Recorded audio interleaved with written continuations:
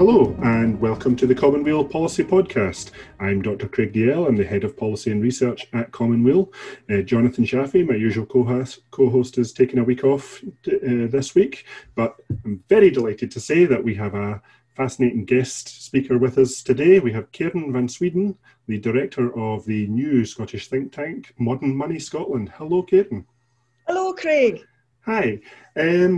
I'm just going to pass straight over to you. Tell us, what is Modern Money Scotland? Who are you? So Modern Money Scotland, we just did a soft launch of our website quite recently, and the impetus behind it was the concern about the democratic deficit that I felt was really obvious after the last election. And then also during COVID-19, the start of lockdown, I started to hear a lot of the mainstream media start to talk about the necessity for post-COVID austerity. And that sort of really put me into a panic, actually. And I contacted other people who were interested in the economics of independence and said, we need to do something about this. Let's form some sort of body and do something about it. Unfortunately, other people wanted to do something about it as well. So they're also on board with me doing this too. So tell us a bit more about, where does the name come from? So Modern Money section. So we decided to call it Modern Money Scotland because initially the website had been MMT Scotland, but we felt that we wanted to open it up to a wider range of heterodox economic thinking. And see where that took us, really, just to try and be more broad and open to different ideas. I mentioned modern monetary theory a couple of podcasts ago when we did our Q&A episode. Someone asked me what Commonweal's view on it was, and I tried to give a 10-second definition of what modern monetary theory was. Do you fancy giving it your slant? Yeah, I mean, certainly the detractors have this idea that it's just about printing money, and that will be a disaster because Zimbabwe and the Weimar Republic, don't you know? But that's not what it's about. Really, what it's about is looking at government accounting, making the observation of how it works and describing it, and then saying, well, do deficits matter? And is it always the case that they're a problem? And is that actually dependent on the context? Really at the root of it, it's saying that, governments can create their own money if they're monetarily sovereign, if they're running their own free-floating fiat currency. They have a lot of fiscal space, more than perhaps a lot of the politicians that are in power really understand. So does that change the way that Scotland could view its accounts right now? So say we had the Gers Week last week. What has modern monetary theory got to say about that? Well, we've actually just written a paper responding to that. And I have to say, on a personal level, and to my shame, it's the first time I've looked at the Gers report.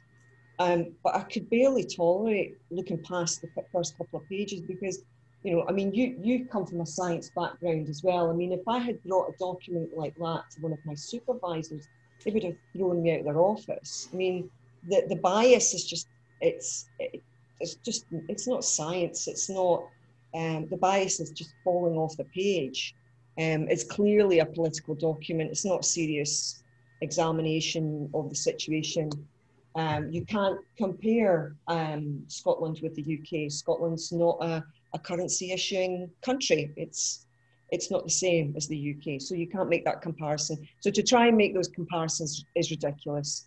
And that's the critical thing, isn't it? You really need to be a currency issuing country if you want to be just discussing your annual accounts with an MMT slant. If you're not, if you're either a region of a country like Scotland is, or potentially even if you're an independent country that doesn't have its own currency, then MMT's got less to say. Yeah. Or, you're trying to compare California with the federal states of America. It's just not the same.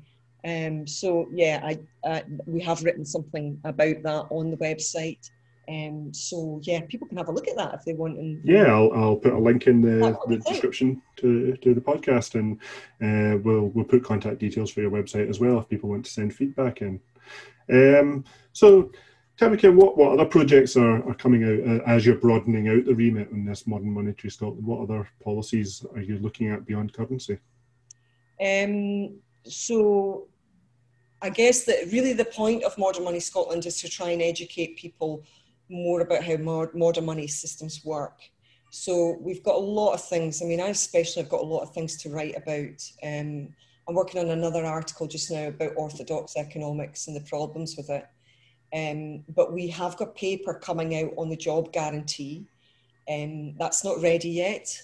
So it is going to be fairly substantial, and it is going to be more of a substantial idea of a job guarantee as opposed to some of the ideas that are coming out more recently from the TUC, also from the Scottish Government. But they're also very restricted in that, again, Scotland is not independent. It doesn't run its own currency. It doesn't have the fiscal space that a country that has its own currency has. The other thing that I'm quite keen on, and the first article I wrote was about the language around money, because I think that the language around money is quite toxic, and it's quite toxic to our democracy. And it was an interview with Lisa Nandy just after the last election that really made me feel that. I feel that people are overly scared of the deficits and the debt. They see it as a household. They see the country like a household or like a business. And of course, the country is nothing like, or the UK as a whole is nothing like a business or a household. I'll come back to the job guarantee in a minute, but that last comment is quite interesting to me, because I feel that if anything could have jolted us out of that perception of what a government is there for and how it manages money, it surely should have been the COVID crisis. A quip I made at a public talk recently was that if we were time travelers and we had gone back in time just 18 months and we found someone in the street and we told them, by the way, next year, the Conservative government is probably going to be paying your wages for 6 months, would any of us have believed that? Yes, as I said, I'm sure you have been drinking, my friend. Yeah, so we have this situation now where even a Conservative government is trying absolutely unprecedented things with its budgets and with its financial space, its fiscal space. But the risk is, and we've started to see this, as you said at the start of our chat here, the risk is that once COVID goes away, everything goes back to normal, and now we have to go through another decade or more of crippling austerity to quote unquote pay for it. I mean, well, what should we do instead? Yeah, we should be doing what we should be doing as a country. Well, the UK, I'm not hopeful of the UK doing that because, of course, of the present administration. But, for me, the most important thing that they need to be doing as quickly as possible is start bringing in a new Green Deal, or more accurately, a new green transition. I certainly don't want to see people who are involved in the fossil fuel industries to be left behind the same way that the coal miners or the steel workers were when I was a teenager. So I think the concept of a green transition is really important to get across. So that has to happen. I mean, the planet's burning. There's a lot of work to do, an awful lot of work to do. And the government is the body that can bring that forward. And it has, again, the fiscal space that it could do that.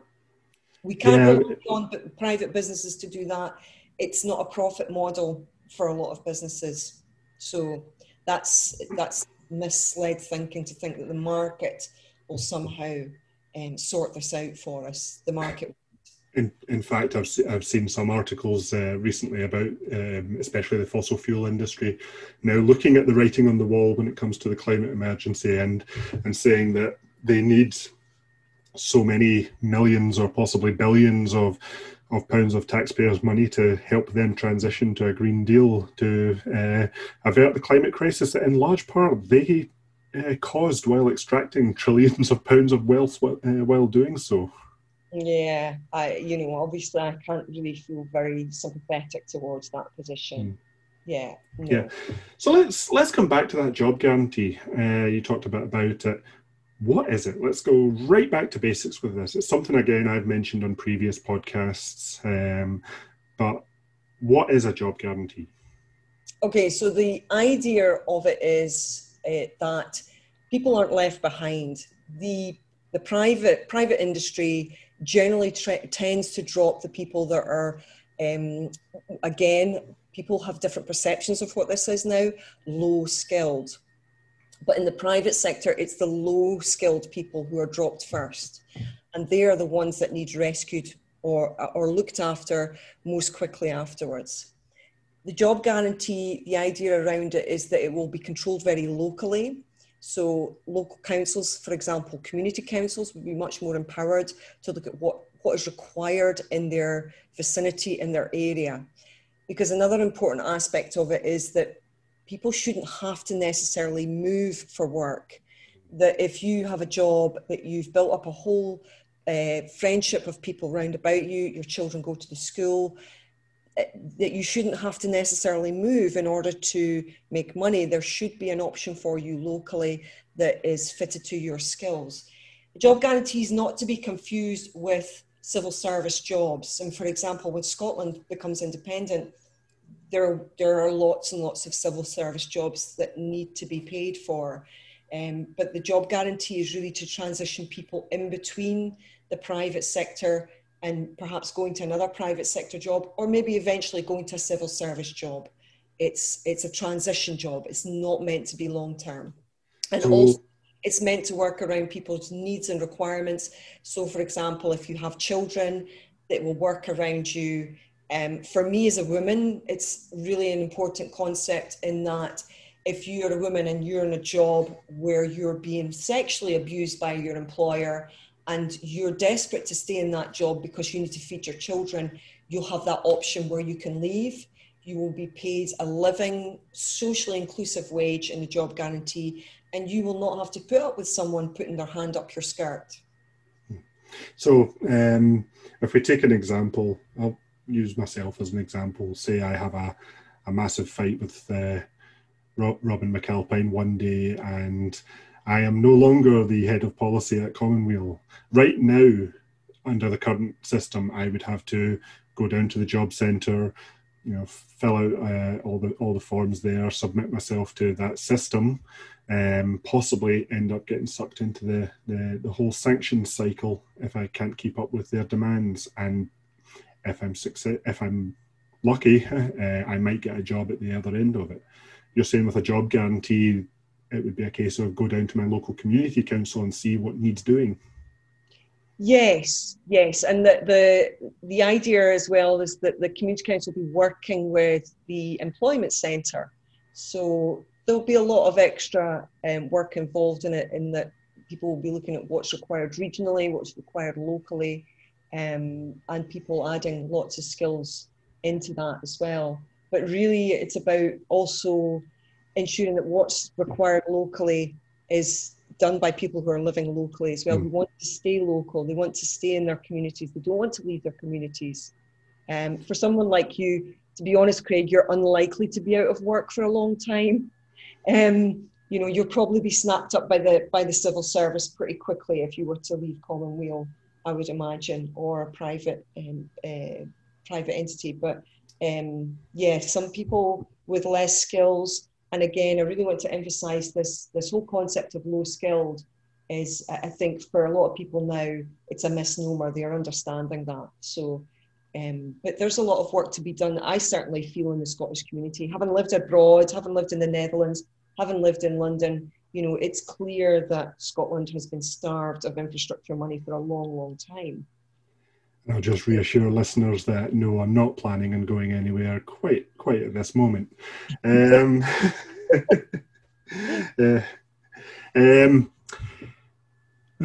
mentioned that there has been some interest in this as a policy. Have you seen much of it from the political parties? I know that there was talk of it being mentioned in the programme for government. Yes, for sure. It's really being aimed at young people at the moment, although I see there is also a transition policy for older people as well. The TUC talked about it as well. I see that the Conservative Party have brought in something that mentions local communities, perhaps empowering people with work in their local communities as well. So clearly politicians are picking up on it from somewhere. That's for sure, yeah. Well, we are in election season now. The manifestos are being written. We'll see which other parties come up with it. So, what's next for Modern Monetary Scotland once you've got the job guarantee paper out? Do you have any other proposals or plans that you're starting to look at? Yes, yeah. Well, we'd quite like to do a response to GERS. That's definitely a project that one or two people within the group want to do. I would love to see I was really disappointed when the Scottish Government dropped the plans for a post-independence GERS report. And I genuinely, I do understand the circumstances for it, but I also noted in the programme for government this week that it doesn't seem to have been picked back up again. So I would love it if someone else stepped in and did something similar. So I'm interested to see what that looks like when it comes out. Yeah. Craig Berry's very interested. So is Cameron. I am as well. I'd like to contribute to that too. There's an awful lot that we can do. I mean, I have something like 20 or 30 articles sort of started with thoughts about economics and how it relates to Scotland. So yeah, I've got an awful lot in my head that I want to do. Papers, yeah, there will be more papers coming up, definitely. We've got lots and lots of ideas, but it is quite time consuming. I work as well. I'm not paid to do this. It's all done in my spare time. So it will probably be a bit of a slow process, Craig, to be honest. Well, what we can say is, will you be looking for other people to help and volunteer their time with you if this is something that they want to get involved in? Absolutely. Well, in that case, we'll leave some contact details in the description under the podcast, and we'll get folk to get in touch. Where can we find you? www.modernmoney.scot, and you can email us from the website. We've got quite a lot of followers already, so that's fantastic. Our following on Twitter is building, so yeah, that's nice. It's really nice.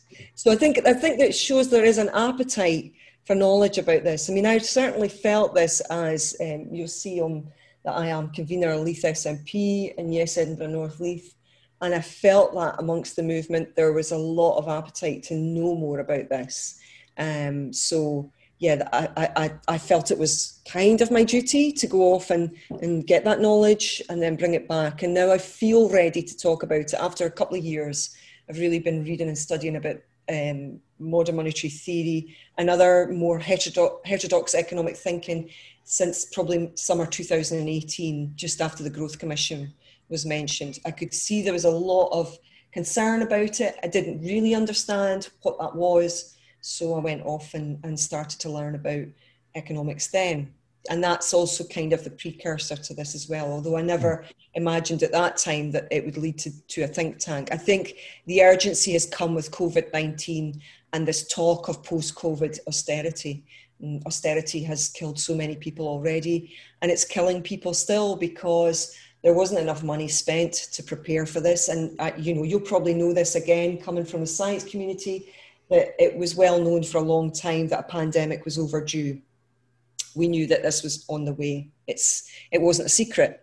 So the lack of preparedness from the UK government over this is another reason why people are dying because of austerity. Yeah, certainly it's something that we've noted in some of our articles and policy papers, is that the UK had actively wargamed pandemic scenarios, and it showed a lot of the weaknesses in the UK systems and in the Scottish systems that just weren't corrected afterwards, and those same weaknesses have shown themselves when it happened for real. Yes, and the private health, the healthcare sector has been so fragmented in England, and it's such a bad way to go, obviously.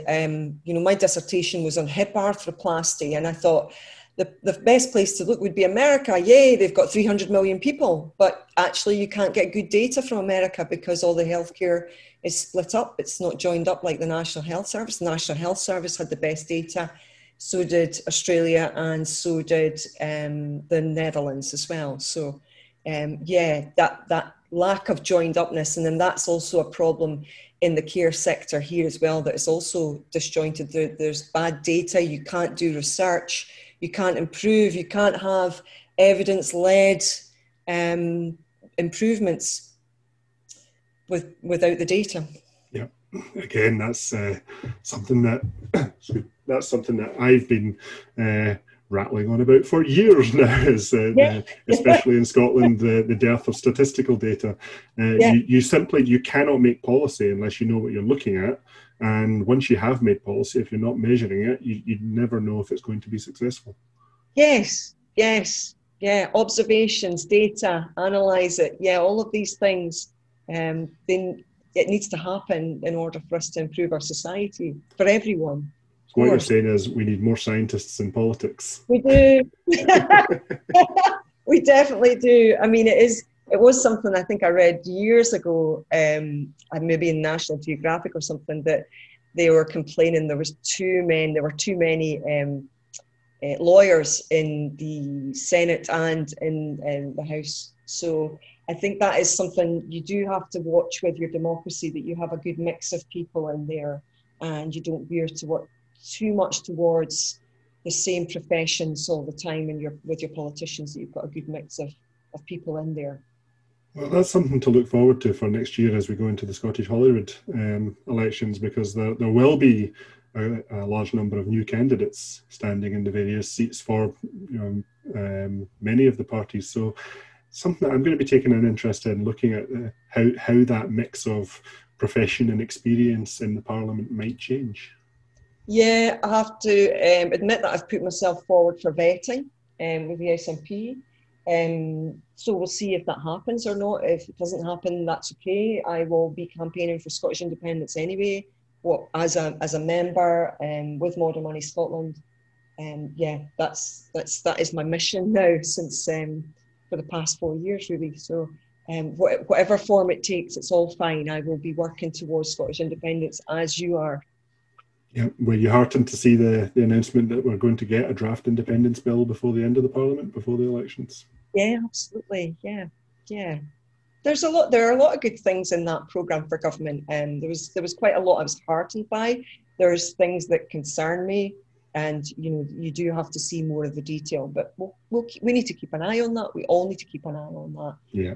And I should say that I've just published an article with Source looking at reviewing the programme for government, and the gist of it is that a great number of places the Scottish Government isn't going as far as I would like to see them go. I do start the article by saying I'm almost contractually obligated to say that, being a progressive think tank, but my concern is that they're not even going as far as they need to go to achieve their own goals. But I'll also link to that article, and folk can read that as well and form their opinions on what I have to say. Yeah, I think the thing about think tanks like Modern Money Scotland and Commonweal, it's all about pushing at the Overton window, isn't it? That's our function. We have to keep pushing at that Overton window, and eventually it gets opened. And we certainly, you see that happening over time. Certainly, I've observed it. I'm in my early 50s now, so things. I mean, oh my God, Scotland. When I was a teenager, gay people. It was a different world for gay people then, and now it's so different. So huge changes like that happen, and when people say they don't, it's just they're not observing what's going on, or they're not looking back in history. So. Yeah, that's our function, isn't it? We've got to keep pushing at those Overton windows. Well, Karen, that's been a great chat. Would you like to just tell everyone again where your website is? Yeah, we're www.modernmoney.scot. So, you can find us at Modern Money Scot on Twitter as well. And we have a couple of pages on Facebook as well. So. and I'll put a link to the website in the description below this podcast. And the last thing I have to say, as we round up every show on this podcast, is just to say that Commonweal, as an organisation, we are completely funded by our listeners and our supporters. We don't have the big money backers keeping us going.